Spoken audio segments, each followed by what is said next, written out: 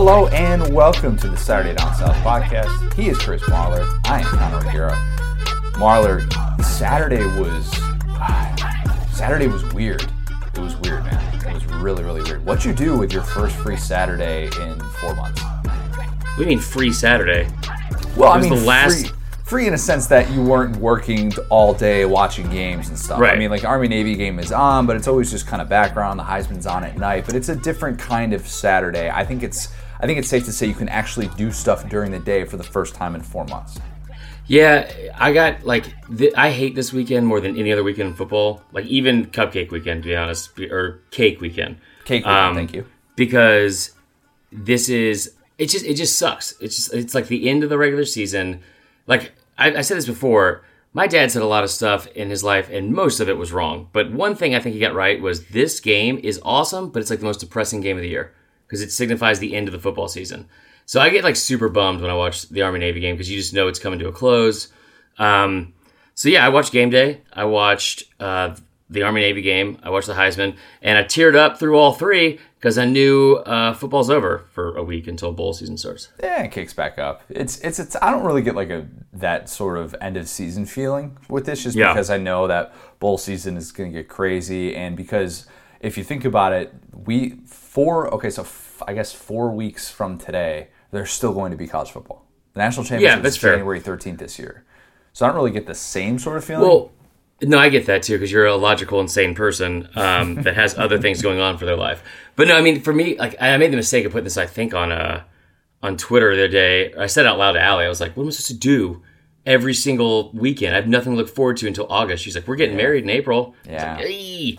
But no, it was just I always hate this weekend just because it's like all of the teams don't make a bowl. It seems like they do, but anyway.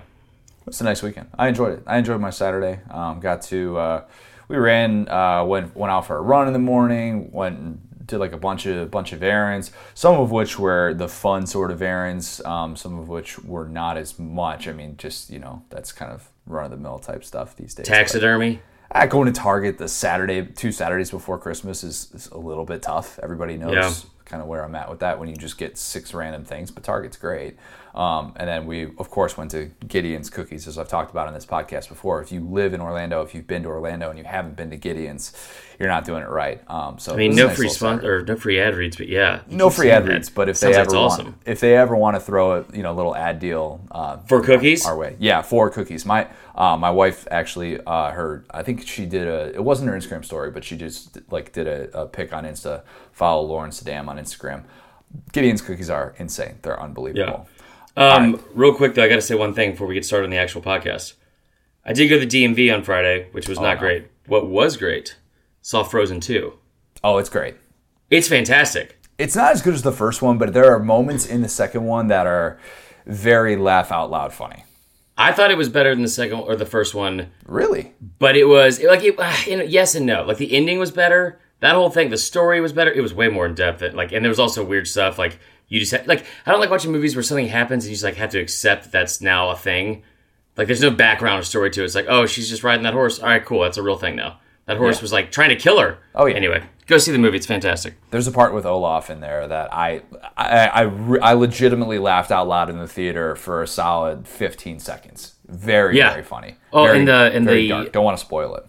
The 80s. Oh yeah, I know exactly what you're talking about too. It was hilarious. Yes. The 80s rock ballad. Yes. Was really good. Level. Really next good. Level. I said to Lauren right when we were watching that, I'm like, I'm kind of feeling this right now. This is really good. This is totally not a Disney type thing, but it was a jam. I'm definitely. If you guys are worried about what the off season's going to bring, you should be because it's going to strictly be a a Frozen 2 podcast. And I do have one more announcement before you get into the ad read for Sweet Hop. We have a Bowl Pick'em League. It's up and running. Let's go. There you go. So it's on ESPN. Same thing we did last year through ESPN. We did confidence points instead of just straight up. Best way to do it. So you pick every single game. You put your confidence points in there. The name of the group is the SDS Pod Bowl Pick'em. Pretty simple. We'll just do the pinned post on our Facebook group as well. We'll as soon as I figure out how to do that, because I have 2 ESPN accounts and I can't figure out how to link one of them that works. So all right. we'll get some of the high tech guys from the pod group in there on that. But yeah, we'll link all that and then and we'll give away some good prizes for it. Awesome. Need to sign up for that. Confidence Pool is the only way to go. We've got a lot of stuff to get to today. We're going to talk to our good buddy Michael Bratton, or as you call him, Michael Wayne Bratton. Michael Wayne Bratton. He's on top of all things recruiting. He heads up our news team. We're going to talk to him about some early signing period stuff. We have some other early signing period stuff that we want to talk about as well before we get him on. We, of course, are going to talk Heisman Trophy. We've got a little bit of Ed Talks, going to kind of put some of the Burrow stuff in perspective, even spinning it forward to 2020 Heisman Talk, because don't you know the odds are already out? Of course they are. And then we have a little bit of stuff that I wanted to kind of clean up on players that are sitting and playing in bowl games. Some stuff that we talked about a little bit the other day, but we've gotten some more clarity on some certain situations in the SEC. But before we do all of that, got to tell you about our friends over at Sweet Hop. Actually, Candler reached out and said, hey, I heard the Sweet Hop ad that you guys do and want to let you know I actually use Sweet Hop. And he got the $500 off. And he said he's used other competitors before. I'm not making this up. This isn't part of the ad. That's awesome. He texted me about this the other day, and he said, the $500 off, the customer service is just awesome with Sweet Hop. I had such a great experience, cannot recommend it enough. And that's coming from somebody who buys sweets for all the Georgia games. I mean, he is there, he is on top of it. So take it take it from him especially. So the college season, as we know, coming to a close, but there is still time to catch your team in a bowl game. The lineups are set, and all you need is your ticket into the big game. Whether you're hopping on a plane to go see Clemson take on Ohio State in the desert at the Fiesta Bowl, packing up for the beach to watch Florida play Virginia in the Orange Bowl, or hitting up the city, your city, ATL, to watch national championship contender LSU match up against Oklahoma for the Peach Bowl in Atlanta. Seeing a college game in a pro stadium is the ultimate fan experience. Pro stadiums are chock full of amenities, and they have the best vantage points. The suites at a pro stadium take that up to a whole new level. Suites were made for discerning football fans who want to not only see every play, but also want comfort, fine food, and access to an elevated experience. Our friends at Sweet Hop will set you up and your group with the ultimate experience in a VIP suite for your bowl games. Suites comfortably seat groups of 12 to 40 people. They include special access to VIP parking, extra wide seats, big screen TVs, premium catering, and lots of other exclusive perks, not to mention getting to skip those long lines onto the concourse. Don't just see the game, suite the game. If you are ready to live the sweet life, visit sweethop.com. That's SUITEHOP.com to book the experience of a lifetime before it's too late.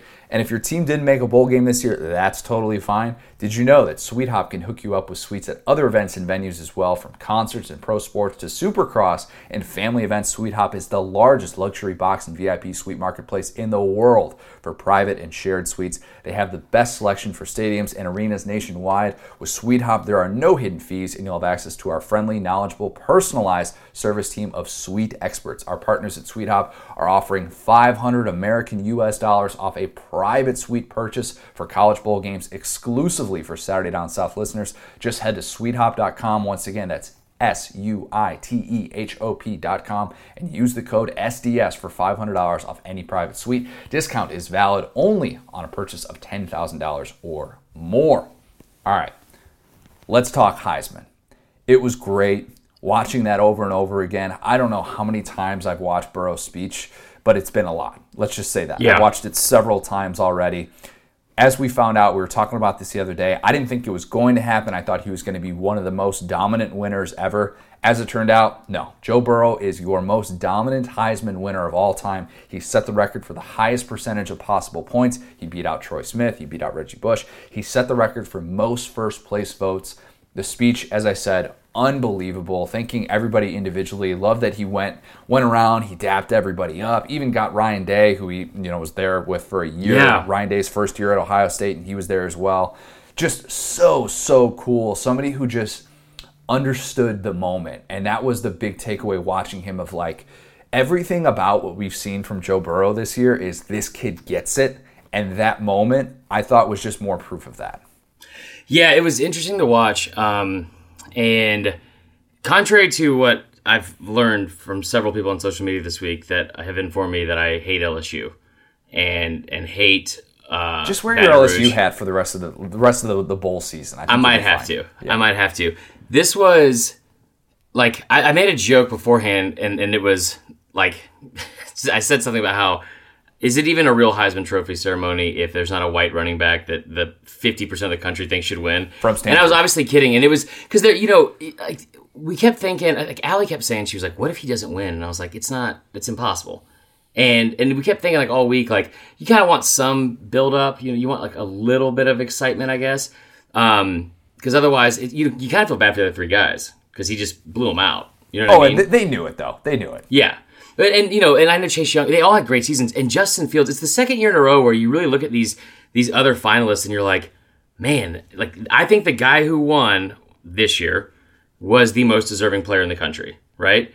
But those other finalists put up monster years. Justin Fields, not enough is made of the fact that Justin Fields had one interception. Yep. One interception. And, Chase Young with 16.5 sacks while sitting 2 games. And then, you look at Jalen Hurts, who I didn't know this. I had no idea that he had, and I know it's one more game, but the fact that his numbers were better than Manziel in 2012, and I thought that was a really cool stat. I should have known it was going to be immediately met with, against the Big 12, yeah, it makes sense. But it was really cool to watch all 3 of those guys up there, or all 4 of those guys up there. The thing with Joe Burrow was it took 13 games. It took 4 games against top 13 defenses or top 13 teams. It took your first win in Tuscaloosa in 8 years. Your first win against Bama in 8 years. It took your first SEC championship and undefeated season in 8 years. Your first offensive player that was a finalist for the Heisman at LSU in 60 years. It took all of that to finally realize that Joe Burrow is human. Because when he cried, I was like, oh my God, I'm not going to be able to keep it together. I was like trying to record a video of his speech, and I didn't realize because I didn't listen to the whole thing through because I was just trying to post it. You're crying at the very end of it. Dude, at the very... So, and I'm crying the whole time, and I'm turning around like fist pumping Allie. I'm like, this is awesome. This is awesome. Because like he handled that speech so well. Because for a second I thought he was like, is he going to forget Coach O?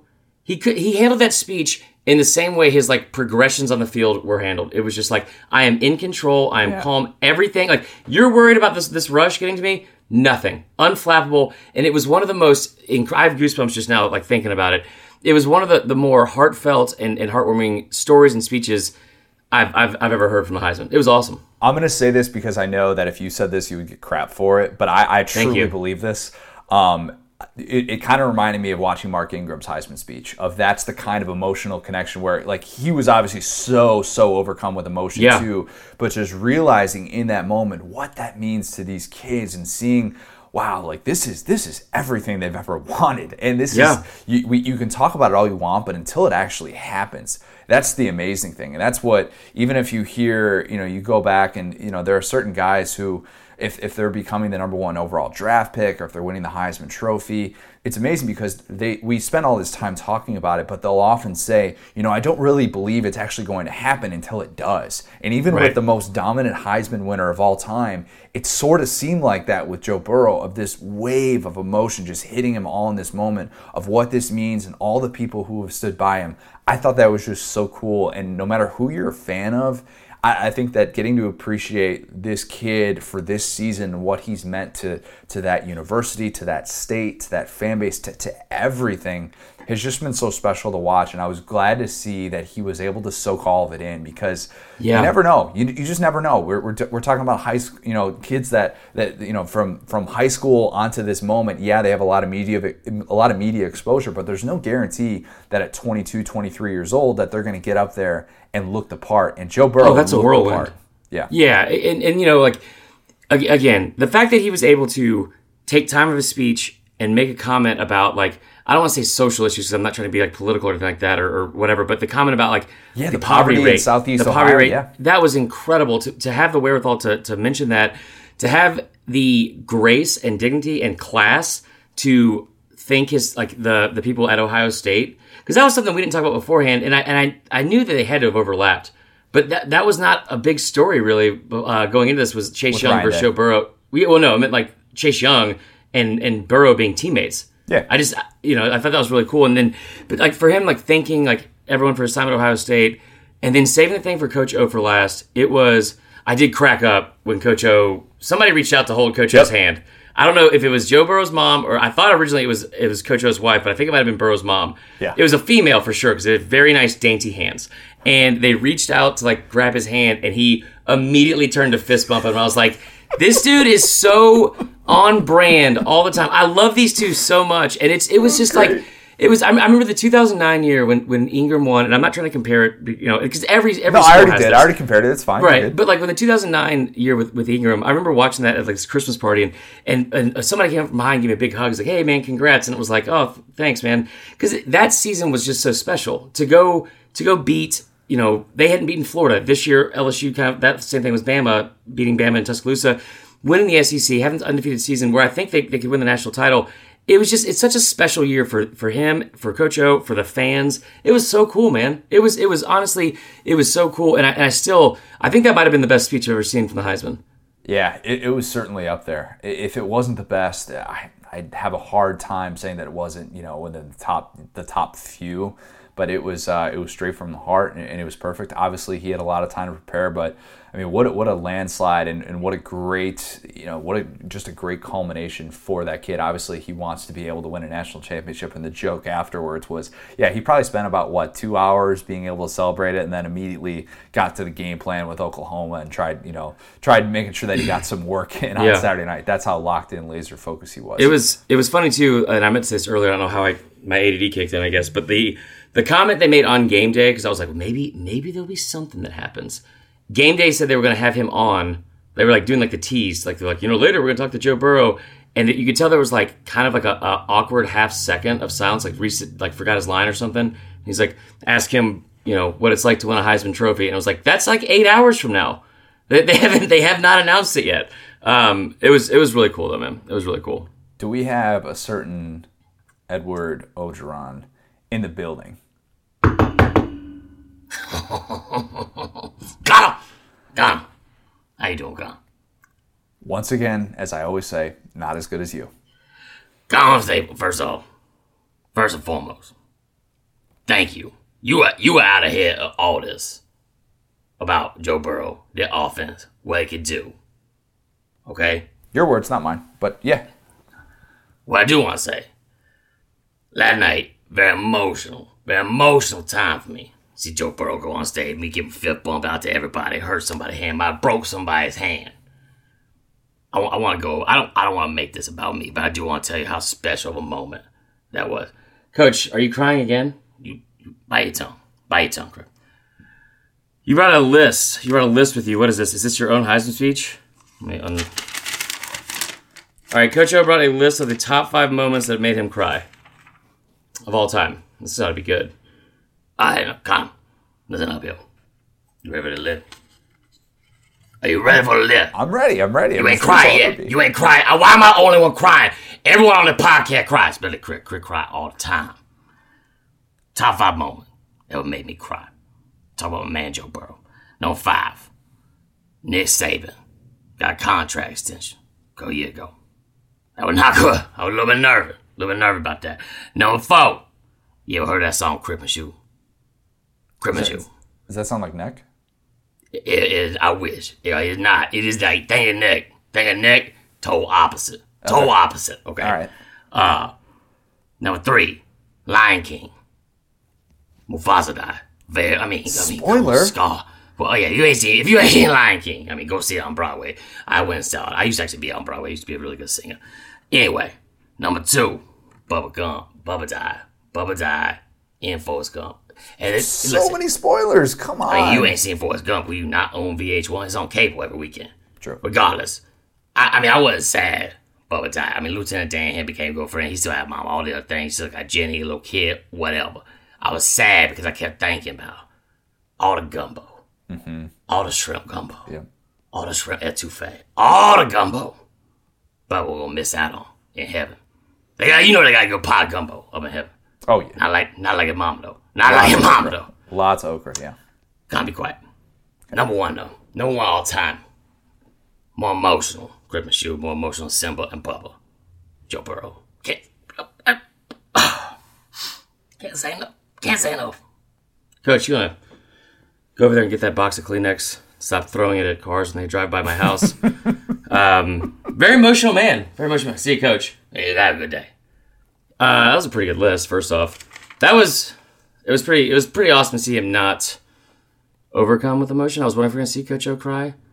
I think that's Coach O crying. I think that's what it is.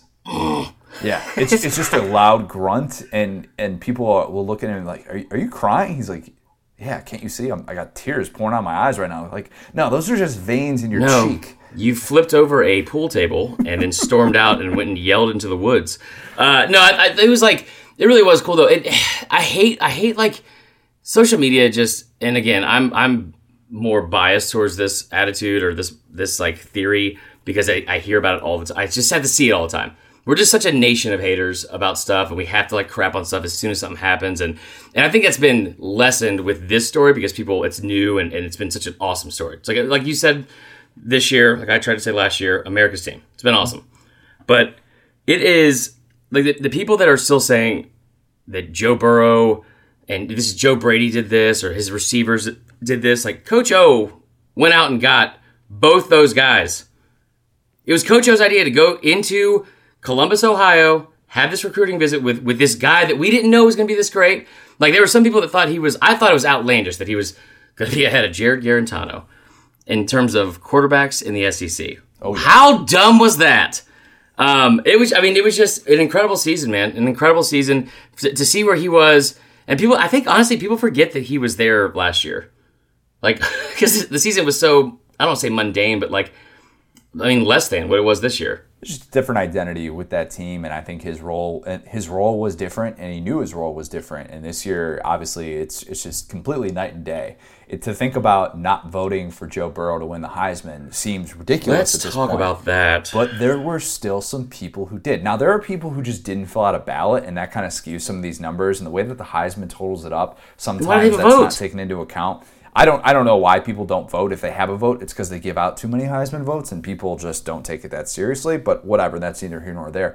Imagine being one of the people who didn't put Burrow first. There were 50 people who didn't put him first. 4.5%, which is apparently roughly like 39 voters, I think, didn't have Burrow on their ballots. So if there's absentee ballots or whatever you called it, I don't know the right word for it, but like hanging chads. Yeah. If all 39 of those people didn't fill out a ballot, that's the only excuse that you could give. Because what I was more offended by than anything was like as this whole thing unfolded. They're like, all right, let's see like how it ended up. And Jalen Hurts finished second. I was pretty excited for him on that. I was surprised. It didn't matter because it was such a huge. Like 841-12. That is like, that's and nuts. I totally understand the Chase Young votes, and there's like 20 people voted for him. You got 20 first place votes, yeah. I thought that was fine. The 3 people that voted Joe Burrow third. So you're saying that there are 2 people ahead of him. I'm like, because that is like, yeah, I want to see the ballots. I want to see those ballots because what like pisses me off more than anything. And one person voted Tua number 1, which is something. That's just something. Like that kid will go down if he goes pro now as like maybe one of the better players to never win one. Fine, he did not deserve to win the Heisman. That is outlandish. But like. The fact that there were 3 people that voted him third, which means there were 2 people ahead of him, I really have a hard time. Like it pisses me off when I said this to my mom, and I'll say it to you guys, and I don't care how it sounds. She was like, "Well, why don't you have a Heisman vote?" And I was like, "I think I can get a Heisman vote at some point." Eventually. It doesn't seem that hard. I mean, it really not that hard. No, Ryan Russillo used to say that they just hand him out at ESPN. Yeah, and that part is really frustrating because there's so many people that don't take this seriously. And did you watch the College Football 150 special on this on Friday? About like the top. I didn't see the one on Friday. I've seen a lot of those episodes though. They're very good. So yeah, and like they have like the whole like debate, and they were talking about like the biggest debates, like the top 11 debates I think in Heisman history. But it's the same thing with the AP voters that like pisses me off, and the same thing we talk about with the committee. If you're not going to take it seriously, tell me that you didn't care or that you didn't want to fill it out because you didn't watch as many games or just that you couldn't decide. Fine, don't tell me that you did this and did your research and did your job, quote unquote, and then come up with this. To the people who did not have Burrow in one of their first 2 slots, you've got an open invitation to come on the podcast. Whenever you want to explain it and be wrong, I mean, that's fine. Like you're entitled to your opinion, but your opinion can be wrong. Let's I've done that several times. There's absolutely nothing that you could say in terms of, and with all due respect, what Jalen Hurts and what Justin Fields have done this year, really, really good. There is no argument and whatsoever. Chase Young. Yeah, I mean, if you want to say, like, okay, Chase Young was the most dominant player in college football, whatever, that's fine. If your justification is the same that's used at the Baseball Hall of Fame, and I'm somebody who, I spent a summer there, I love the Baseball Hall of Fame, I apologize for it, but I don't apologize for the voting. if you're somebody that's saying, well, Burrow didn't deserve to be the most lopsided Heisman winner ever, therefore I need to vote for Chase Young, that's dumb. That is so dumb. Get rid of your vote if that's how you think of it, because that's the most elitist attitude in the world. And if you think that you need to like some sort of like play some sort of god in terms of college football Heisman voting, like that's just ridiculous, and you should just be stricken from all voting for the rest of time. I mean, I totally get like it. First off, hats off to Ohio State. That's not something we say a lot on here. That I say a lot on here. Hats off to Ohio State. You had the first time ever you had an offensive and defensive player from the same team as finalists. And again, and if they make it to the national championship game, they beat Clemson and get to the national championship, Justin Fields' numbers this year will most likely be better than Kyler Murray's were a year ago. And that's really impressive. I mean, 40 touchdowns and 1 interception is really, really impressive. It's an incredible year. What I don't understand here is, how did he have more second-place votes than Chase Young? Who was sitting here watching Chase? It's just the whole thing was really frustrating. And I think people said if he, Chase Young, because he was suspended for 2 games, some people, it was either first place. Him? Yeah. They either didn't put him on the ballot at all, or they're like, no, he deserves first place love. So that could explain part of that. He had 3 players in the top 6. Yeah, which is that's pretty impressive. That's crazy. That's nuts. That does not happen very often. That's extremely rare. This is a reminder, though, of why you never vote on the Heisman favorites in the preseason. Just don't do it. With all due respect to Trevor Lawrence and Tua, who both actually, if you look back, had really good seasons. They still had really good seasons. Trevor Lawrence finished in 7th with 88 points, and Tua finished in 10th with 24. Now, obviously, Tua getting hurt was certainly part of that. If he had stayed healthy, different conversation. But still, it just is a little bit of a reminder of Vegas knows what it's doing. Vegas knows how to take your money. Think about this. Remember when we talked about after the Texas game, how we said even then when Burrow's odds dropped to, I think, 5-1. From 200. We said, this isn't a good bet anymore. It's not. Right. And that's the crazy thing, is they were so on top of this after week 2 to be able to say, you know what, we can't have people getting 10-1, 15-1 odds on this and us getting taken to the cleaners. Vegas was out ahead of this, and they know the Heisman very, very well. That's why they took it off the books even before Conference Championship weekend. I think some were even taking it off the books before the regular season finales. I mean, that's how lopsided. Well, we thought it wasn't a good bet because we didn't think it wasn't gonna stay the course. That's the way. Like from his start to how they finished, it never stopped. Like it never stopped, and it only got more. It honestly got more impressive. We love the unpredictable in this sport. We really do. And Joe Burrow was, I often say this is a narrative-driven award, but this was not a narrative. This was just Joe Burrow being the best player in college football all year. The people that finished 2 through 10, that was the narrative. Right. The 2 people that voted for J.K. Dobbins at number 1 and the 3 that voted for Trevor Lawrence number 1, just get out of here. Yeah. First grad transfer to ever win the Heisman Trophy. Pretty amazing to think about that. I saw, by the way, this is probably a little under the radar thing, but I kind of love that this happened. David Ubben, who does great work covering Tennessee for The Athletic, put Lynn Bowden at number 3 on his ballot. That's pretty cool. When you consider, because I think he had Burrow 1, Chase Young 2. And if you think about, all right, I could probably have Jalen Hurts here. I could probably have Justin Fields here. But if I'm thinking about most valuable players in college football, I'm not saying I would have necessarily put Lynn Bowden there, but I like that he was at least thought upon. That's the kind of conversation, that's the kind of year that this kid had, and that's pretty special. Those are the little things those aren't going to make headlines necessarily, but that to me is kind of the interesting thing of what Heisman voting can truly reveal. And it didn't cost anybody. Yeah, it didn't cost anybody. Yeah. It's just a nice little tip of the cap. Hey, you've earned our respect nationally for what you've been able to do this year.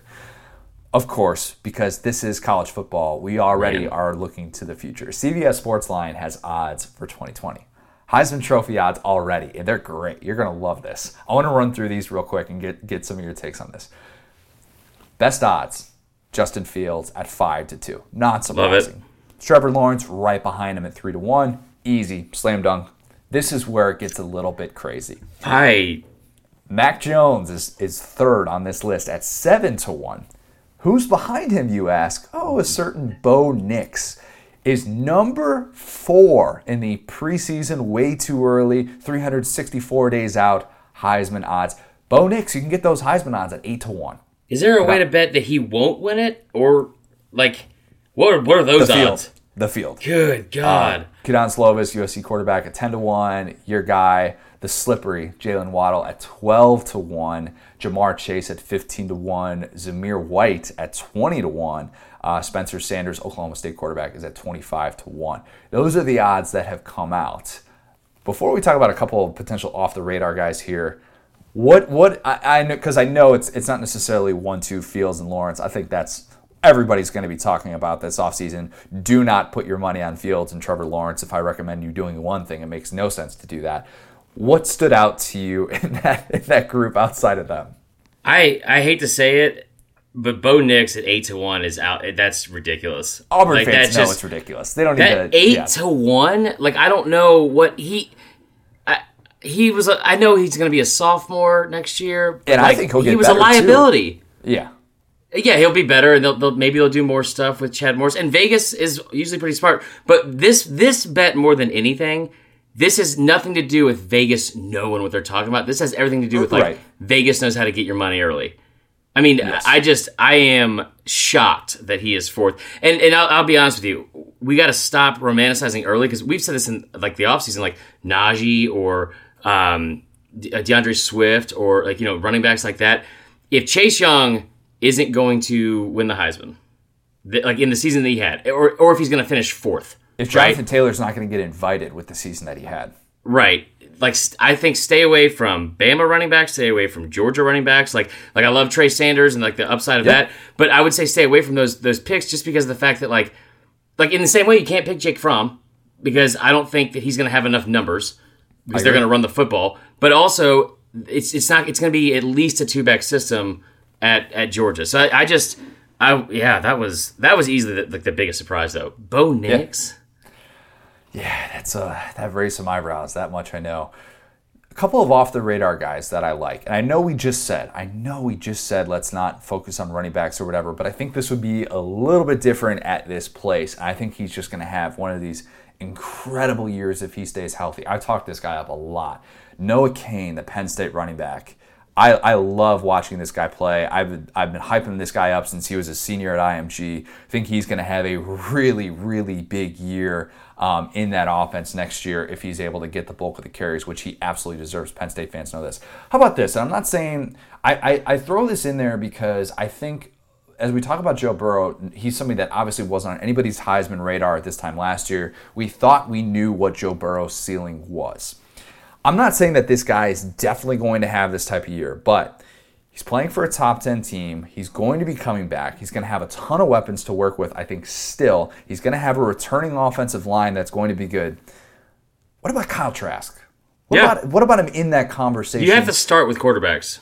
You absolutely do. And there's going to be so much hype surrounding Florida next year, where I know a lot of their fans have already even said they might be a top 5 preseason team next year. He could follow that narrative if they beat Georgia. Yeah. He had a good year.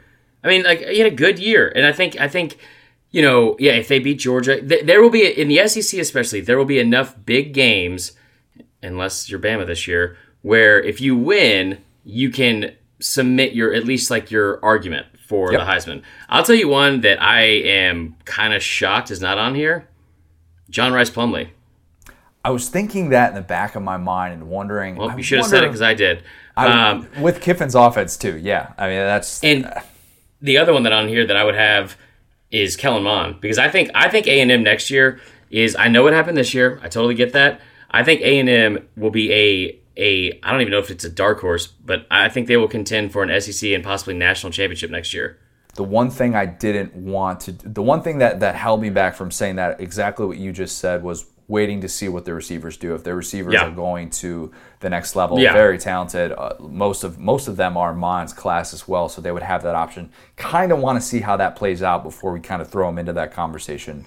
We'll see. And then also, how about Spencer Rattler, the former 5-star That's a great pick. At Oklahoma, who's the true freshman there right now, going to be taking over that job unless they go after a grad transfer quarterback again. But I don't know. I think that Lincoln Riley is going to kind of want to see what he has with him.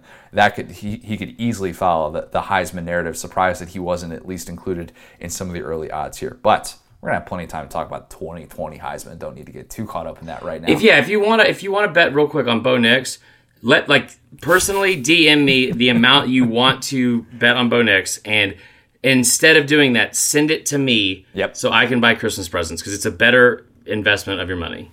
This is true. We have players that are sitting bowl games, but more notable players, I think, that are playing in bowl games from the early announcements that we've had. So we're recording this at 12 o'clock noon Sunday. So a lot of this stuff, if there's big announcements, especially with Alabama players, I feel like those are going to come a lot early in the week here as we get closer and closer to these bowl games. As of right now, the two most notable SEC players that we know are definitely sitting out bowl games. C.J. Henderson, the stud cornerback at Florida, and then Justin Madubuike is going to be sitting out the Texas A&M defensive lineman, who I think is going to have first-round potential. But we know that he is not going to be playing in the bowl game. The guys who are playing in the bowl game, I'm going to give you some love at the end of this, don't worry. Kylan Hill, big announcement that he's leaving school, but he is playing in the bowl game.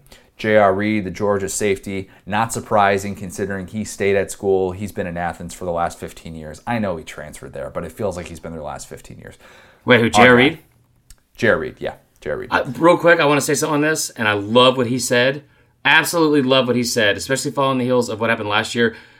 J.R. Reed is a guy, and I'll say this, I did not give him enough credit of how good of a player he was and how tough of a player I think he was and how much he meant to that team. Because his comment about, like, the dogs are playing in the Sugar Bowl and I'm still a dog, I love that. I absolutely love that, man. Way to have some pride. That's fantastic. And I think Georgia fans, there were some who were maybe in the back of their mind like, DeAndre Baker was out for this game last year. Hopefully J.R. Reed plays. J.R. Reed is going to be there for this game. We also know Lynn Bowden is going to be playing. We know that he's leaving school early. As I said, one last chance to get to see Lynn Bowden. Excited about the potential there. Derek Brown had a great announcement that he's playing in this bowl game. Not surprising necessarily for a senior, somebody who came back to school and has just meant so much. And it was cool to kind of see him get a little bit of the Heisman love as well. Very, very deserving of that. And then the one that surprised me the most so far, and you are right about this so far, and if this proves to be true, and if you make me eat my words on this, I'll continue to give you love. Jerry Jeudy is playing in the Citrus Bowl. Very, very interesting because the way that he finished the season, you said it multiple times, just didn't quite look right. So maybe he's thinking, I need to have that one just dominant game, or he's thinking in the back of his mind, Don Brown, single high safety, I have a chance to get 250 receiving yards against Michigan. Why wouldn't I do it? Well, and I think also with Jeudy, Judy's going pro. There's no reason for Jeudy, maybe more so than anyone else on that team. There's no reason to stay another year because he's already proven enough. He doesn't need to come back he doesn't need to come back and fight for catches. This year, sorry for interrupting. Rumors that Devontae Smith is returning to Bama have already been floated out there as well. I was going to get to that. Okay, sorry, my bad. I interrupted. Go ahead. But the Jeudy thing, this is going to be one of the more exciting storylines, I think, to follow in the offseason because a lot of this stuff, I think, I don't like. I texted to you and you said you'd rained on my parade and you're like, I don't want to see you get your hopes up and it's too late because I'm going to do it. I think all Bama fans probably will. But this is that time of year too where it's like usually you have guys where just go. And I don't think there's a lot of coaches in the SEC, and I know Saban's not like this, despite what people will probably say on social media. He's not going to ask a first rounder to stay. Like if you're going to make your money, go make your money. You know what I mean? Like Xavier McKinney, Jerry Jeudy, I think Jedrick Willis probably. I think all those guys will probably go. Yep. And that's great. There's a lot of rumblings that there are some other players that we all just kind of thought, and I've bitched about it on here where I'm like, the dynasty's going to be over and we're going to lose all these people. It's not like it was in the past. They're going to get gutted. There's a few key guys that might stay and might return. And the Devonta Smith thing, I think that makes sense. And you guys, and here's the thing too, the guaranteed money that comes from a first round pick, or just what's what I'm looking for here, Connor? The way slots that they have, the rookie wage the way scale. they have the slots, like in the pay scale for where you're picked in the first round of the NFL draft, it varies a lot. And there's been a couple people that have broken it down about, especially with Tua. There are several reasons why it makes sense for him to possibly come back. Well, and he threw it out there. He said, look, if it means me being outside of the top 15, then that's something that I'm going to have to seriously consider. And I think right now, if you're Tua, you're getting every piece of information possible about this process and about what teams think of you, trying to get, the feelers out there. Obviously, there's only so much you can do if you haven't declared for the NFL draft and if you haven't hired an agent. But Tua's going to get his information. I mean, let's call it what it is. He's not going to be making this decision without an informed opinion.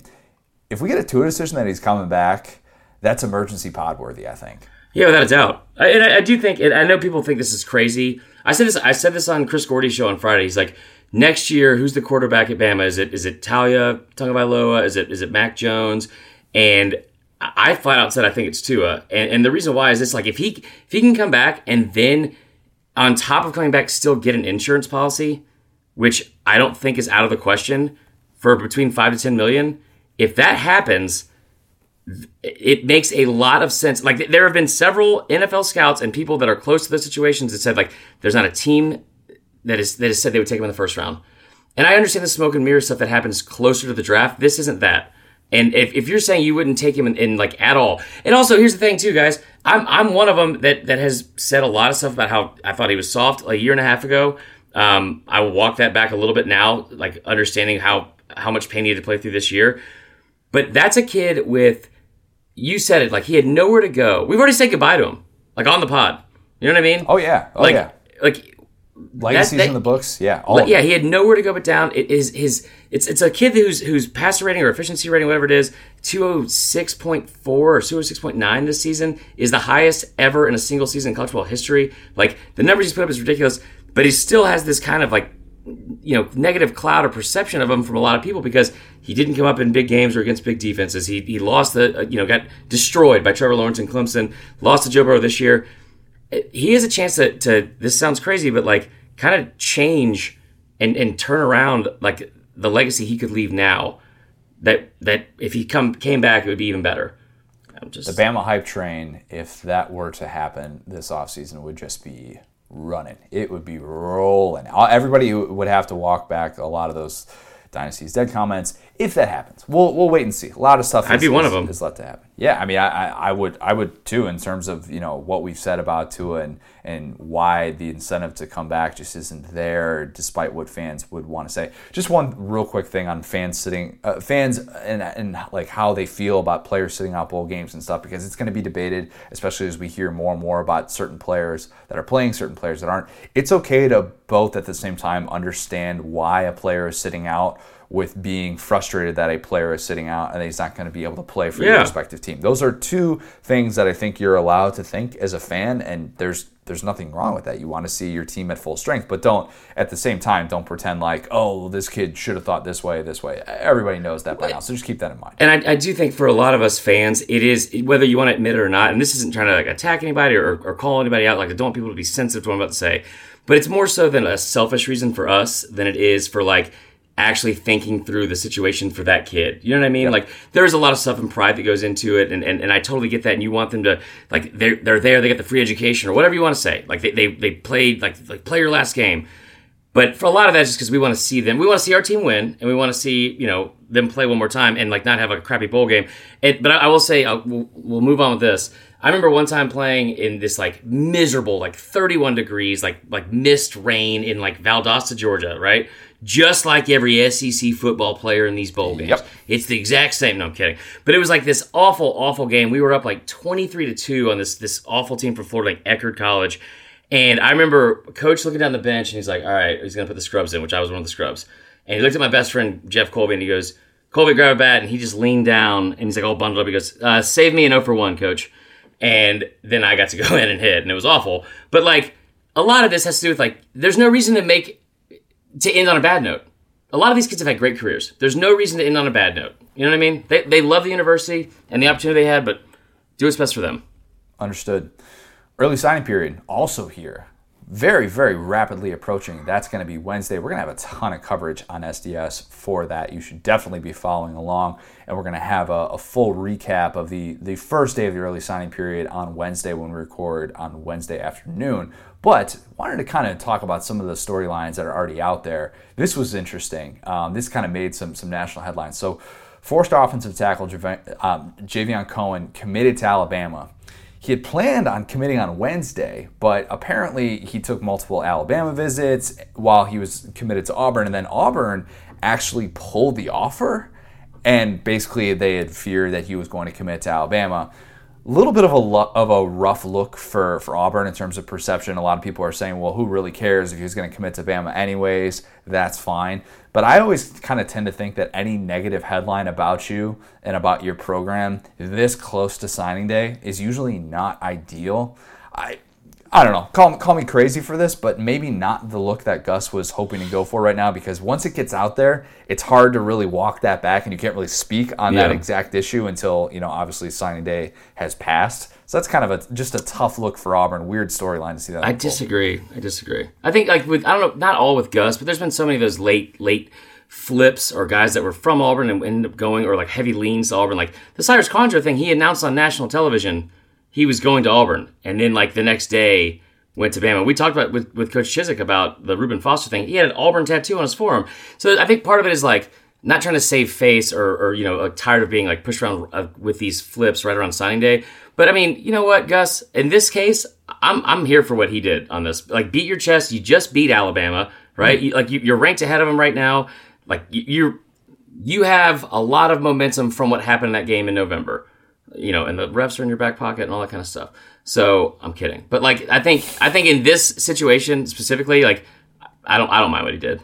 So there are certain very, very few schools left in the Power 5 that'll do this, but I know Iowa is one of them, and Iowa's gotten a lot of flack from their fans. It's been a Kirk Ferentz policy that has long since frustrated plenty of Iowa fans, where they don't allow recruits to take unofficial visits if they're verbally committed to Iowa. Like Iowa, people forget, Eno Benjamin was committed to Iowa for a long time, who went on to do really, really good things at Arizona State and has been, a key for Herm Edwards the last couple of years. But he was committed to Iowa, and he wanted to take a couple other visits, and then Ferentz was like, nope, if you're going to do that, then bye-bye. So It's weird to see the way that it comes out with certain schools. It's almost like if you just have that policy in place, you're fine. But Auburn is not in a position where it can universally have that. It just isn't. There's too much competition in the SEC. Yeah. It'd be surprising if that were the case for everybody else. But interested to always see kind of those last-minute shuffles, because we always hear about these stories. I remember at Michigan there was an offensive lineman a few years back about talking about how Harbaugh pulled his offer at the last second. All of a sudden, he was out of a scholarship a week before signing day, and he didn't have the options. It's not like he was going on official visits to Bama or something. So interested to kind of see the way that recruiting's that all tough, man.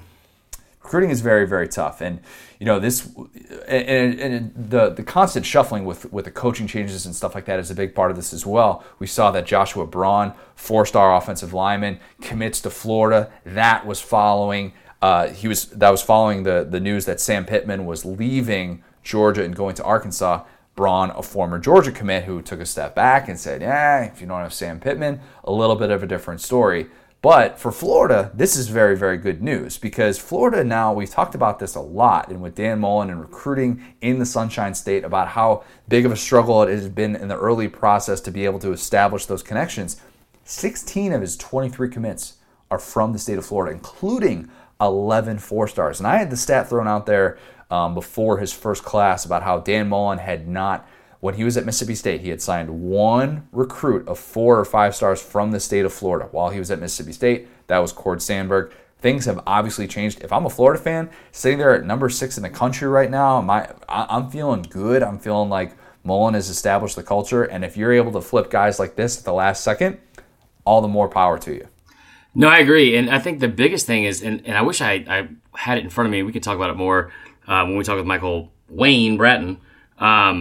But the thing with Mullen, too, is recruiting has always been kind of, I don't want to say the issue with him, just because like where he was at Mississippi State. That's one thing I've always hung on to, with where I wonder how good of a job he could do at Florida, because if you're in Florida, it'll recruit itself. The amount of 4- and 5-star kids they have. Last year it was kind of a concern because he didn't sign anybody, I think, in the top 10, or maybe it was only one player in the top 10, like in the state of Florida. For a while, yeah. And so in this, I understand how they got him, and I'm sure this will become one of those things where Georgia fans look at it and like, well, we didn't need him anyway, and they're always going to have a great, well, I don't know about with Pittman gone, but they're going to have a great offensive line class. Tate Rutledge is fantastic. The fact that this kid, who's like the 22nd ranked offensive tackle in the country, still a high 4-star, is going to Florida. I think that's a big deal. And you talk about a specific need on your team, like for Florida after how this year went. I think it's a big get. And he's huge, man. He's a monster. Large individual.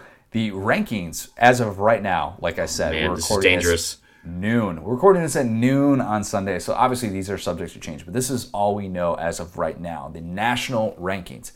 Bama is at number 2. LSU is at number 3. Bama and LSU, Ohio State and Clemson are all kind of fighting for that number 1 spot, jockeying, kind of going to depend on what happens on Wednesday. Yeah, we were number 1 last night.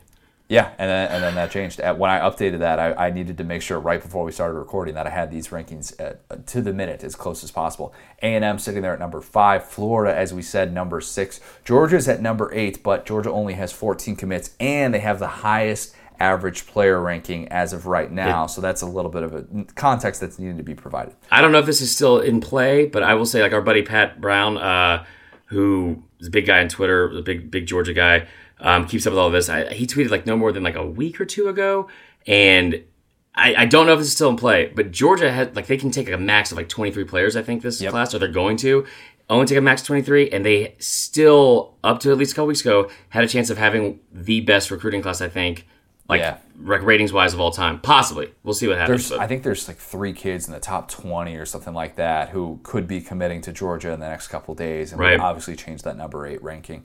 Number 9, Auburn. Number 18, South Carolina. Number 19, Tennessee. Number 21, Michigan State. Number 25, Kentucky. Mississippi State. Mississippi State. I knew I was going to do that. When I don't, because you've changed. When I write about Big Ten stuff, I write about SEC stuff. When I just put in MSU, because I've been saying it for so long, sometimes just natural slip. Mississippi State. My bad. Number 25, Kentucky. Interesting. Very interesting to see Mark Stoops recruiting that well. Number 45, Ole Miss. Number 57, Mizzou. Number 71, Vandy. And down all the way at number 117 is Arkansas. The trend there is pretty obvious, and Vandy is kind of its own deal here. But the highest, so you have the 3 SEC teams that are dealing with coaching changes right now. Ole Miss, Mizzou, Arkansas, none of which are in the top 40. The highest rated class for a team who made an outside coaching switch. That if you just hire, like Washington made the internal hire, so I'm excluding them from this because that changes recruiting in the way that you look at it. The highest rated class for a team that made an outside coaching switch is number 26, Florida State. There is nobody else in the top 40. That is one of the downfalls of this early signing period in the quick turnaround that's associated with getting a new coach in there to be able to recruit and try and salvage a class. As we're seeing, it is not an easy thing to do. No, it's not at all. And I tell you what, the 117, that is concerning. 6 commits as of right now, which that'll change. Sam Pittman's going to do work. You feel good if you're an Arkansas fan knowing his background, but at the same time, that is not a program that you want to take a massive step back and have something like, 12 kids committed. I don't think that'll happen. But no, I don't think it will either. And I wish I still had this from last year, and I'm trying to go through these Google Docs real quick, but we'll figure it out later. I know last year we did this. It was one of the things that blew me away was I think all 14 teams finished in the top 55 in the country. Mm-hmm. And it's one thing to not finish super high, Arkansas, but that is, to finish 117, which they won't finish 117. They won't. They'll rise. That's concerning. Yeah, that is just kind of the nature of the beast right now, and that's what happens when you make a coaching hire where you're trying to do different things from an offensive standpoint. Very different vision, different identity with those 2 coaches as well. So let's kick it to our expert, our resident expert at SDS, our top recruiting guy. He is on top of all things recruiting. If you are looking for a great follow this week, Michael Bratton, SEC Mike on Twitter, very, very good. He's going to drop some knowledge for us. So let's kick it to our interview with Michael Bratton. We're now excited to be joined by a very special guest. It is SDS's own Michael Bratton. Michael is totally locked in on all things recruiting. He leads our news team as well. Michael, before we get to some early signing period stuff, I've got a very, very important question to ask. What are the origins of Appy State? Those Appies, man, they'll get on you. Don't call them that. It's apparently, here's the true story, and I've tried to explain this to them, but it has not calmed them down one bit. during the season, the SEC announces the television schedules every Monday. They do it, 2 weeks in advance. And all I did, you cannot type Appalachian State among the other SEC teams and hope to narrow that down to 140 characters, what have you. So I just simplified it to Appy State. That's how I always heard it was called. It was not intended to be a slight. And my DMs started getting blowed up from Boone, North Carolina. And I made a vow that day to never call them anything but Appy State. So thanks for anytime I see an opportunity to troll, I'm going to go down with the ship. That's what they are for the rest of my life. I mean, you want to fight fire with Appy State. That's if there's anything I've learned. It's good. It's good stuff. All right, let's get into the stuff that you know so much about, and I don't know how you manage to keep up with all these things in the middle of the season because it's very difficult. But hats off to you. Recruiting. We'll just get right down to it. Jordan Burch's recruitment, massive storyline. I know he was like the number one player in the country at one point. Maybe he's top 5 now. Kid out of Hammond High School, my old stomping grounds. So I don't want to say sources, but the people that I've talked to said they don't know where this kid's going to go. They don't know if he knows where he's going to go. Just some of the coaches at Hammond. They said it's going to be a last-minute thing. What are you hearing? Where do you think he ends up? Like, how does this play out? You know who his high school quarterback is, don't you? Yeah, it's Muschamp's son. You were sitting there, I embarrassed myself on that one. Exactly. There you go. So you got to start with the Gamecocks. I know, obviously, you look at some of these finalists here, Georgia, Clemson, LSU, and some think Alabama's hanging in the weeds there. But from everything I've heard, the family is incredibly close to Will Muschamp. Obviously, all that speculation at the end of the season, that may, catch back up with the Gamecocks. But I do not rule out the Gamecocks here. A lot of people from Columbia have been telling me they feel good about their shot with Jordan Burch. I know Kirby Smart, I believe, spent a whole day with this kid last week during the contact period, and so did Dabo. And he made his decision to spend the final weekend here leading up to the early signing period in Athens. So you got to think that's a great sign for Georgia, bad sign for Clemson. Right. But, like I said, don't rule out South Carolina. Don't rule out LSU. That's the dark horse here. They've been making some room here lately, and one of the key targets they're making room for, Jordan Burch. I mean, how can you not be impressed? Joe Heisman, everything. They're sweeping the college football awards. They're probably going to win the national championship, in my opinion. It's not going to be a stunner to me if Jordan Burch this weekend picks LSU. So I think, one of the teams that you brought up there, Georgia, you look at it on the surface, and if you just took a quick glance at it, you'd say, oh, Georgia's kind of fallen back a little bit. Maybe they're not going to recruit at this elite level. But actually you dig a little bit closer and you realize, oh, their highest average recruiting ranking is the highest of anybody in the country right now. They could finish with 3 more 5 stars. I mean, they are poised to have a very, very big finish. I know the loss of Sam Pittman didn't necessarily help, but how high do you think this class could jump? Could they jump all the way to number 1? I guess you haven't heard the news, Connor. Georgia, they're done. They're buried. They're dead. They're winning 11 games a year. Panic there in Athens. Time to fire Kirby, fire everybody. God, I love you, Michael. That's what I'm seeing online. I'm kind of right there with you now. There's been some big hiccups. I think the biggest, I don't know if you want to call it a mistake. It's obviously not a mistake, but going to the national championship game year 2 set that bar so high for old Kirby. The expectations, national championship or bust, it's pretty incredible considering they never win. They've not won a national championship in our lifetime. I don't know how that's the standard, but yeah, I don't know. That's a long-winded way to say they got a lot of talent, but I don't know. There's going to be some interesting question marks there. I don't think Matt Luke, I got nothing against the guy. I think he's a very solid coach, but they turn around and hired him, obviously, to save this recruiting class, I think, on the offensive line. And they've already lost one of the kids. They lost him to Florida. Tate Ratledge, who he said he shut down his commitment. We'll see. He's not expected to enroll early, so does he sign early? That's going to be a huge storyline this weekend. And then, interesting. How about this news? The highest-rated offensive lineman that Georgia's got committed, a kid by the name of Broderick Jones, spent this weekend in Auburn. I'm hearing there's a good chance he flips to Auburn, which would be another devastating blow. So you bring in Matt Luke to replace Sam Pittman. You give him Sam Pittman money. I think they're trying to say, hey, this guy's just as good as Sam Pittman. I'm here to tell you that's not the case. Like I said, I'm not trying to trash him. He's not a terrible coach, but I wouldn't even put him in the top 10 of offensive line coaches in the nation. So why are you going to pay him almost $1 million? I think you're just trying to, put a face on it that you're not taking a step down when you really are. So I don't know. And that even gets to the point of I've not heard this, but I've read, there's plenty of speculation. Kirby Smart went after Mike Bobo, couldn't get him. So what are you saying here when you rush an offensive line hire? Your offensive coordinator he may not even be there next year. Does Matt Luke even fit with what you're trying to do? I don't know. Kirby Smart's got some big questions to answer this offseason, and it starts with this recruiting class, particularly on the offensive line. I'm not sold on what the Bulldogs been doing the last couple of weeks. Interesting. Just want to let everyone know and reiterate this. These are all Michael's words. It's not mine.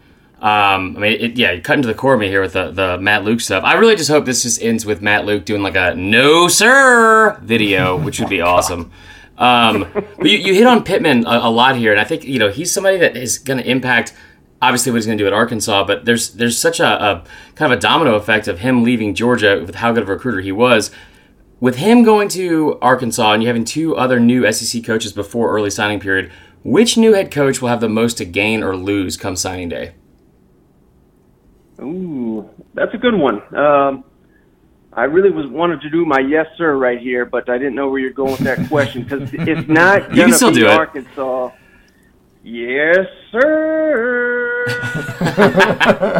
It's not going to be them Razorbacks, unfortunately. I think they just got too much ground to make up. Still don't know who the offensive coordinator is. Waiting to see who that one is, but love the hire of Barry Odom. And, your fans of everyone here in Missouri and Arkansas should know, if they're true Razorback fans, if they're true Mizzou fans, I think Barry Odom has recruited the state of Arkansas better than anyone on the Razorback staff the last couple of years. He's obviously making a lot of inroads there in St. Louis and Missouri, so he's the best recruiter in Missouri in my mind. Now the Razorbacks hire someone that know their state, they know a rival state. I mean, that was just a hell of a hire by Pittman. But like I said, they've got so much ground to make up. What he's trying to sell to people right now is do not sign that early. Give us a month and a half here. Wait till February. See this staff we're going to get. I really like Sam Pittman. The more I get to know him, the more you get to hear him. He's going to be a heck of a recruiter there for Arkansas. It's just not going to be right away. And I think the man that and Dinkowitz, oh, my God. I mean, they're losing hometown kids this week. So that's one thing that I've got a huge question mark. I think he is a good X's and O's coach, but recruiting, I'm not on board till I see it. So the obvious answer, Lane Kiffin, and that's another one. You want to talk about a big flip candidate here. Texas A&M offensive tackle, Chris Morris. He's been locked in for a long time. He visited Oxford this weekend. He's on the Lane train, baby, so look for Chris Morris to end up at Ole Miss. Whenever there's a touted player in Memphis, they always find their way down to Oxford. Somehow, some way, the bag man finds a way down there. It's a short distance for him to drive. So I think Chris Morris is going to make that flip. Lane Kiffin's going to make a splash here on early signing period. So we know that you've got a very heavy interest in all things Tennessee. It's been interesting following Pruitt in his progress recruiting. He finished last year's class really, really well. I don't know necessarily, you're going to have more insight on this, the expectation as to how he's going to finish, but what grade would you give his class so far, and how do you think he's ultimately going to be able to round out this class? I'd give him maybe like a B- because I think that start to the season really killed him.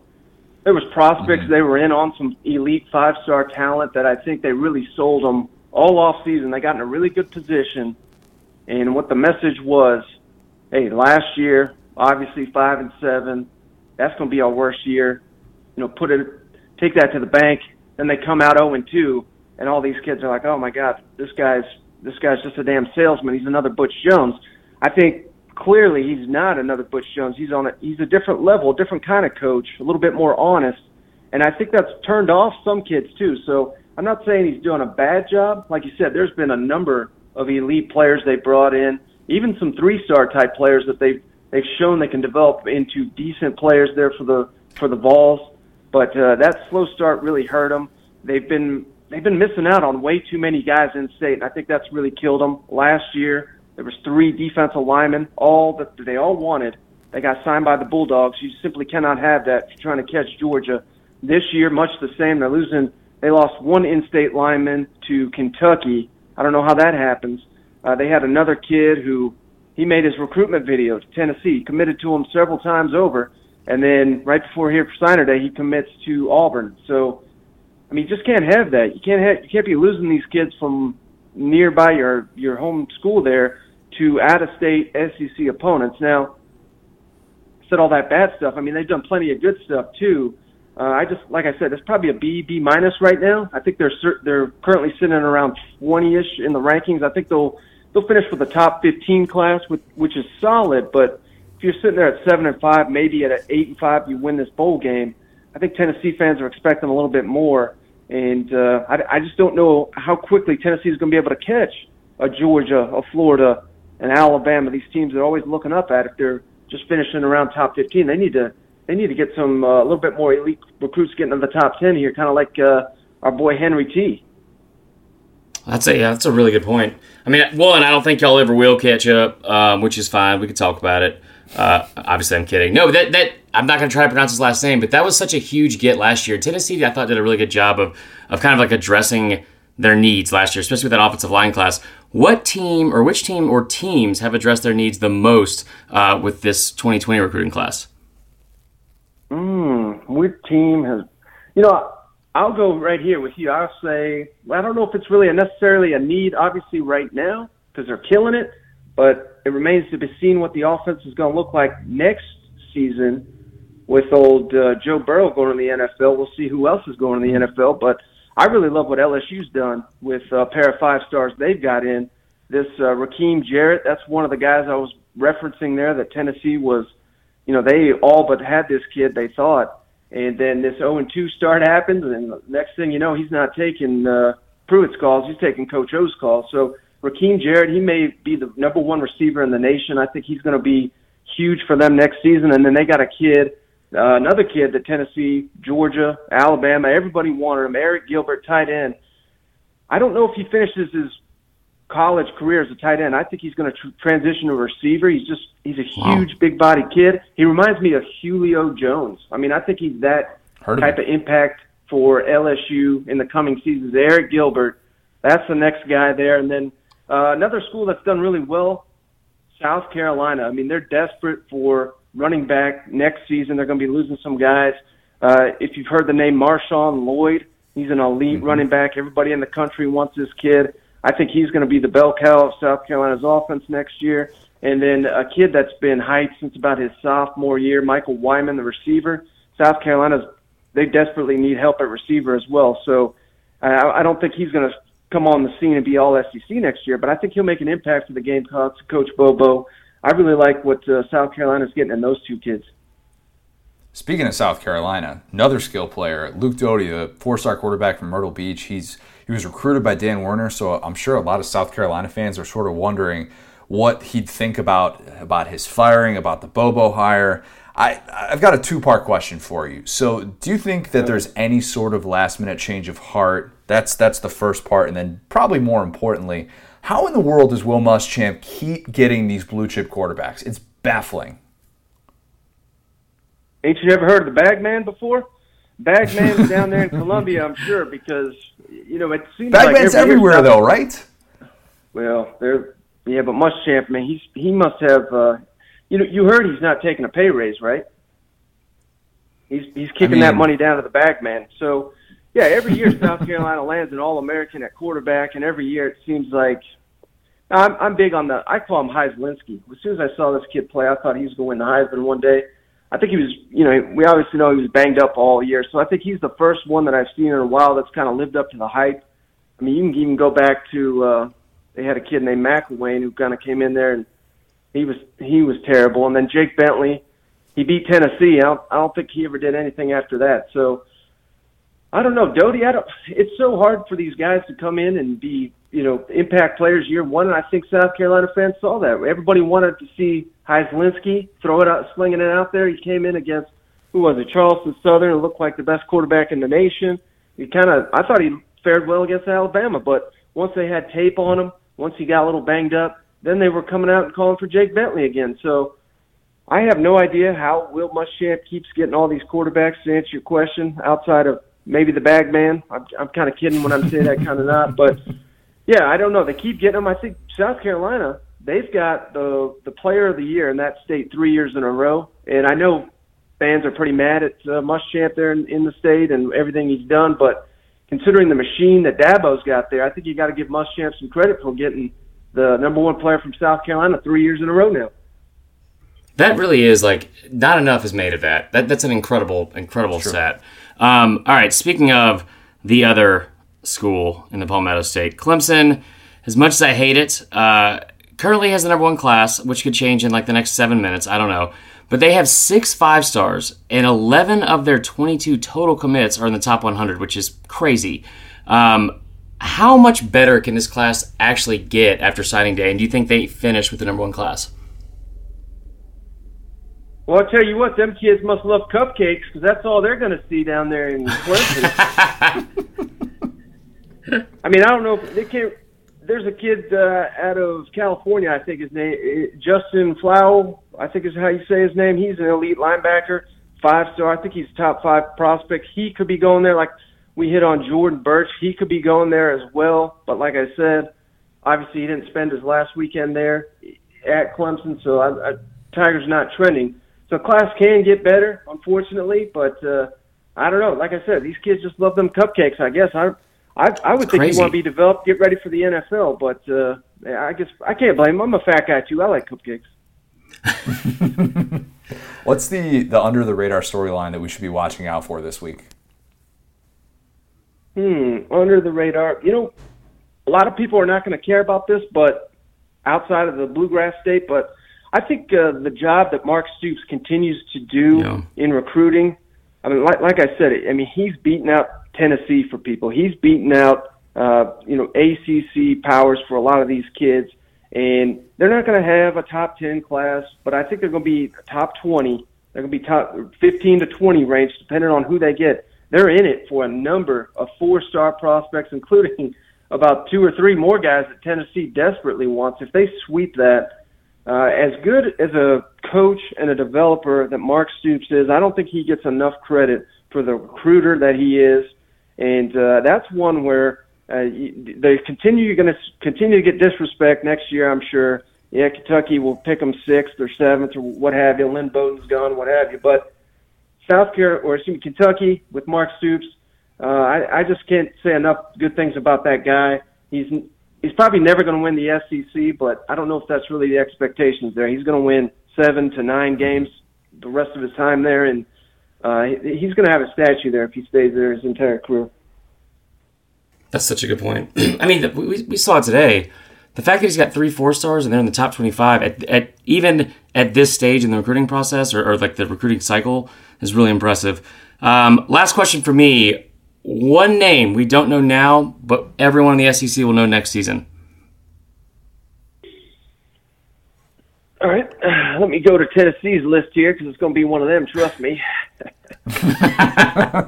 I think it's last year's, John Rice Plumlee was kind of that guy. So, I mean, we were pronouncing his name wrong for an entire offseason. I think that there's, when you bring up something like this, we're gonna hark back to it. So if you get this right, just remember that, we're going to give you credit for the rest of time, even, by the time this kid graduates or goes off to the NFL. So just keep that in mind.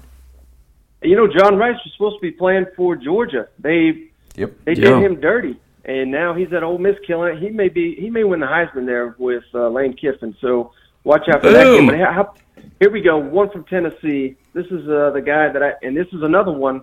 This is one where Kentucky and Mark Stoops trying to steal this kid. He may be the next Lynn Bowden there for the Wildcats. But if he sticks with his commitment to Tennessee, I think he's going to be a star next year. Jimmy Callaway. He plays quarterback. He plays running back. He plays receiver.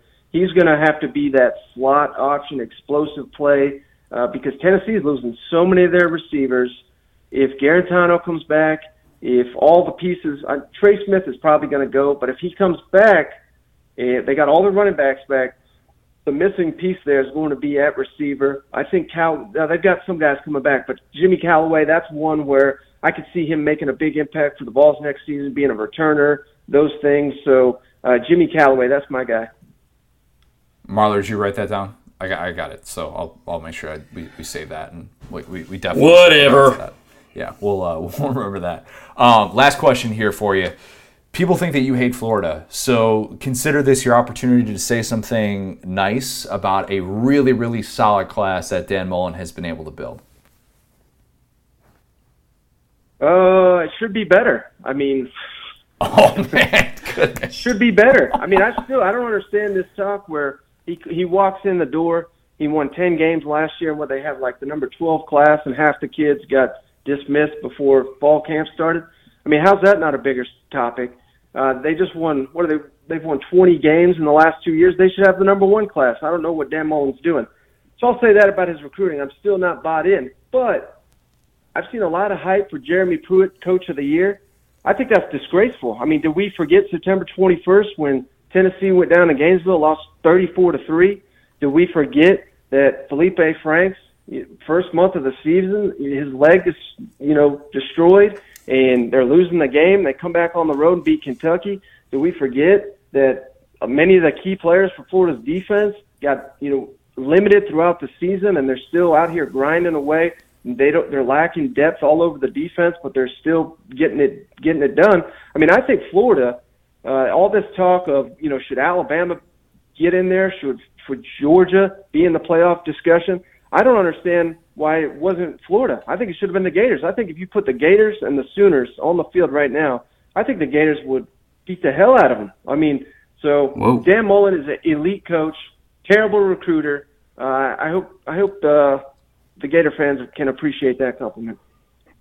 That was such a mixed bag. I would expect nothing less. That was actually pretty good. That was a lot more complimentary than I thought you were going to go. That's fine though. I think Florida fans will take that coming from you. That given how much they've called you out and stuff on Twitter, but you continue to, as I said at the top, you crank out great work for us on the news team, and your recruiting insights are second to none. So appreciate you coming on always. And if you don't yet, subscribe to That SEC Podcast. You can hear more of Michael's lovely voice breaking down all things SEC, all things recruiting as well. Michael, are you going to get into some Appalachian State fans on Wednesday, or are you going to stay out of their mentions? I mean, I only discuss teams that are ranked in the top 100 of the recruiting rankings. So no, I will not be discussing Appy State this week. No, I'm done with them. Savage.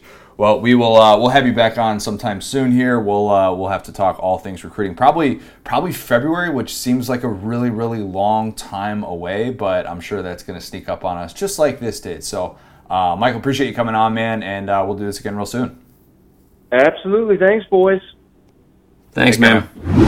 Kind of amazing to think that early signing period is already here. I feel like, man, with the way that the calendar is set up, it sneaks up on you in a hurry. Usually, I'm still used to the February signing period where, the traditional February signing day where you get a month to prepare for it, you get a lot of time to be able to really dig into it. And I kind of find myself, you follow the storylines and you see the stuff that's going up there, but to really dig into it, there are certain things that jumped out to me that I did not realize until looking at it this week, I'll be honest. Yeah, I mean, it seems like it creeps up every year now with the early signing period. But one of my favorite days to skip school in college was always the best, man. The first Wednesday of February, we would just go find, and it got weird after a while because we had to go find a dorm room to crash. But whatever, it was perfect. They only had that channel. That's why. Yeah. Moving on, things are weird. Let's talk about our good friends at Texas Pete. And I've got a little bit of an announcement to make. I've been saying it for probably a year and a half. Diet starts today, Connor. Boom. We got 4 months till the wedding. 4 months. Better than 4 days. Thank God for that. April 24th. So we have a little over 4 months to the wedding. And I was, trying to figure out, we're both trying to get in shape because you have to have these pictures forever. Usually I just untag myself. Can't do that with wedding pictures. Learned that the hard way. It's a whole divorce thing. It's real messy. Regardless, one good news I've learned about this diet that I'm about to go on. Do you know how many calories are in Texas Pete? Not many. 0! Don't quote me on that. But I'm pretty confident it's 0. It's not many if it is any. Yeah, that's almost none. I'm not great at math, but I'm pretty sure it's almost none. So, Texas Pete will not only be a staple of my holidays, but it will be a staple of my diet and my life for the next 4.5 months. Pretty easy cop-out. I'm pretty excited that I get to use it. As much as we talk about it, it's going to be great. I don't like salads. I love Texas Pete. You could use that as a salad dressing. Let's say what else you can use it for? Stocking stuffers. So this Christmas, get your family and the ones you love the gift that means the most, and that is the gift of flavor. So get yourself some Texas Pete, fill up those stockings, give them, you know what, if you don't like a family member, give them some kind of knockoff brand that's not as good as Texas Pete, fine. Yep. But for the ones you love, get Texas Pete. Make sure you send us all the pictures of your tailgating, of your bowl season tailgating, of your Christmas tailgating, which is a thing, under the hashtag sauce like you mean it. There you go. So you know what I did this morning? You know, usually, as you know, I'm a big eggs and avocados guy. I like my spinach in there as well. I was out of spinach. I was out of avocados. And I was thinking to myself, what in the world am I going to do to make my eggs? I was out of salsa, too. Salsa is usually what I use in my eggs. Not good. Well. I had a spinach wrap. I had eggs. I had peppers that we grow in our garden, which are very, very good. I'm near the end of the rope on that. I'm very sad about that. I'm going to have to wait a few months, but that's neither here nor there. And I had a little bit of Texas Pete. And you know what I did? Got a couple of eggs, got my peppers, doused it in Texas Pete, boom, meal. Put it on my spinach wrap. Love delicious breakfast. I mean, honestly, I might go back to my high school thing where I was just putting deli meat in a bag, dousing in Texas Pete and shaking it up. Yep. It worked then. Anyway, moving on to Fourth and Wrong. This was we decided to throw this one in there, a little extra Fourth and Wrong for you. We're going to do 2 this week. Yep. So each and every week we ask you to tell us your best non-football related questions or advice you want answered. We have 4 for this week. Connor, are you ready? Born ready. No, I wasn't born ready, but I am ready now. Yeah. There you go. All right, first question. Ideas on what to do on Christmas Day if you're not spending it with family. That's from Paige Cooper. Okay, so some details are important with this. If you're able to spend it with a friend and crash their holiday party, that's great. Like I said, that Christmas that I spent in Florida 4 years ago, and I went to my buddy Chris Stoney's place, spent it with his family all day. It was awesome. Can't recommend it enough. They always say, oh yeah, you don't have to do any of the helping or anything like that. Yeah. It's a meal that's just there. It's good. You feel like you're surrounded by family. It's a lot of fun. Doesn't matter how well you know the rest of the family, but just hanging out with a friend on Christmas, not a bad way to go. If you don't want to do that route, you want to go a little bit more, kind of do the homebody thing, binge watch movies all day.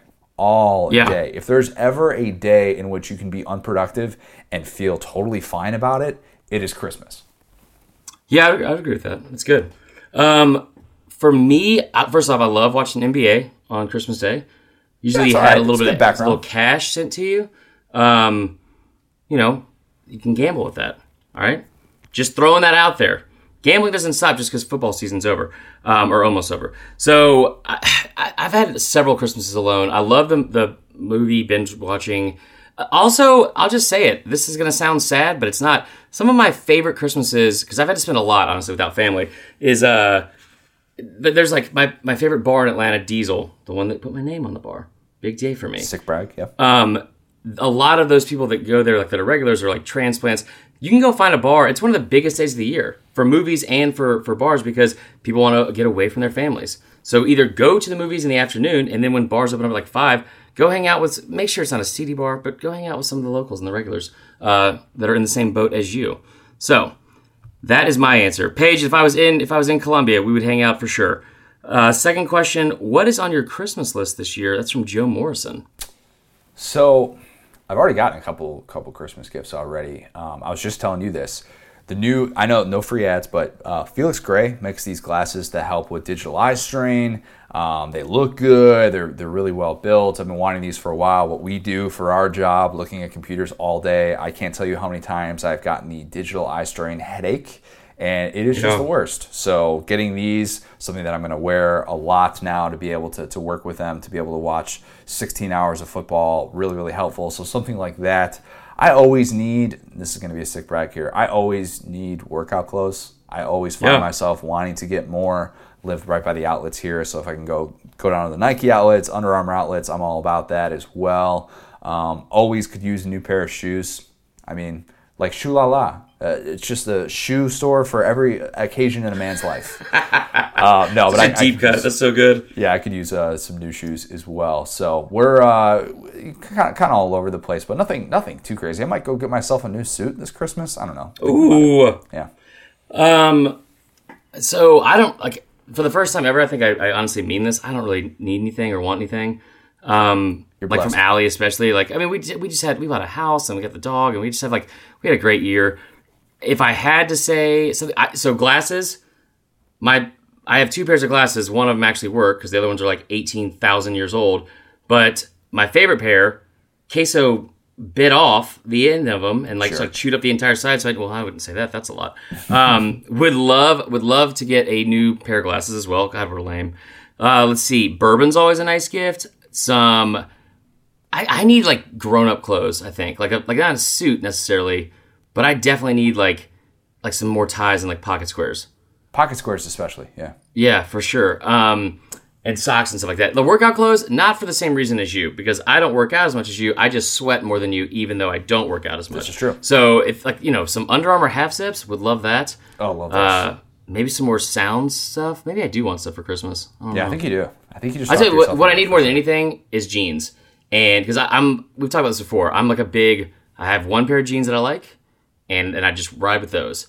And the one pair that I like has about 4 to 5 inch hole ripped in the crotch, and you cannot wear those in public, especially around the holidays. It's family time, so there you go.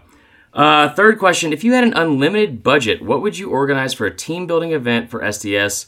I just left a team building event for my company that started at 6 a.m., so anything would be better. That's from Emery Picker. Yowza. All right, I'm going to paint a little picture for you, Emery. This is going to be something that you're going to get on board with, and maybe just throwing it out there and kind of wishing it into existence is going to work. We got the deal with Sweet Hop. I'm just saying, there's a certain national championship that's being played in New Orleans, a place that we now love. Love. Well, I already did, but yeah. And yeah, I already did, just based on principle. But now we get a suite at the national championship, unlimited budget. We go on Bourbon Street. We go have dinner at a place that doesn't get shot up like the one that we went to on that Thursday night. Bourbon Street might have actually been safer in hindsight. Bourbon Street might have been safer in hindsight. Marler hits the casino again. Boom! Wins $1,000 on playing craps. It'll pay for itself. I think it would. So I think that, and we could spin it that way too, of just saying, oh yeah, you would basically cover it with what you're able to do gambling the first night that we're there, and you're going to just take care of the rest of it. So that would be the ultimate team building thing to be able to do. Yeah, I'm so glad you didn't say ziplining or something stupid like that. No, that would be no. Yeah. Like whenever I think of like team building, I think of like, all right, guys, we're going to do some trust falls. And the 6 a.m. thing, that almost guaranteed that means he still had to go to work that day, that is tough. Ugh. That is tough. Like corporate team building is always awful. But I would say I love your idea. Absolutely love your idea. I wish that we would just do something like once every quarter, especially in the off season, like ramping up to, or maybe just like at media days, and then once in like the spring, like maybe we go to the SEC basketball tournament, or maybe we do like that'd be good. SEC baseball tournament, and just like how's everyone been, because we don't get to see each other that much, and kind of brainstorm and all that kind of stuff, and have more of a close-knit. We have one team building event a year with SDS, and it's become a tradition now. We always do Top Golf wherever SEC Media Days is. And it's fun, Don't get me wrong, it's great. Yeah. We just wish we could do 3 more events like that as well. Agreed. And like most of the people in our company are like pretty outdoorsy and outgoing and like fun. Yeah. Like we can go like hunting. We could go like, I don't know what an elk is. Seems like a big moose. Shout out one of our bosses and one of our co-founders, John Cooper, who could definitely show us kills an elk like every couple of days. Yeah, like just like bow and arrow hunting. Yeah, let's get real old school with it. There you go. I'm down. So that's what I would say. Last but not least, this is a great question. Christian Perkins, what is the furthest you would travel for a wedding of a close friend? Okay, so a close friend, if you are really close, you are probably in that wedding. If you not in the wedding. So if you're not in a wedding, that's an interesting question. If you're in the wedding, you got to go. It's an interesting question. I think there are a lot of external variables that are associated with it. How much it's going to cost you to be able to fly there, what you've done, like if you went to this person's bachelor party beforehand or something like that, or bachelorette party, whatever it is. I had a buddy who went to my bachelor party down here. Somebody that I keep in touch with who lived up in New York for a while, lives in Texas as well. He was getting married in San Juan, Puerto Rico. And I thought long and hard about that because anybody that's been to San Juan knows San Juan is awesome. It is a lot of fun. We went there on our cruise a couple years ago, and I really, really thought about it. But the timing of it, we were just going to be getting back from our honeymoon, and I thought, you know what, that would be just too tough of an expense to incur. But I think that the furthest you can travel for a wedding, I would say don't spend more than $700 on it. On the wedding, I was going to say like 1,000 or 15. Because I mean, like, then you factor in everything else, and if you gotta, I guess maybe keep it under $1,000, and you gotta really like this person. You have better friends than I do, I think, because I hate destination weddings, and my best friend Jeff had one in Kiowa, which that was fine, that was fun, but like when you get to a destination wedding, everything adds up so quickly. You know what I mean? It's tough, and like with Allie and I, it's tough because. She's from Oregon, and she has family in LA, and they're all on the West Coast. So it's like, we're going to get married here in Atlanta because this is where we met. And that was her decision, just so that's clear.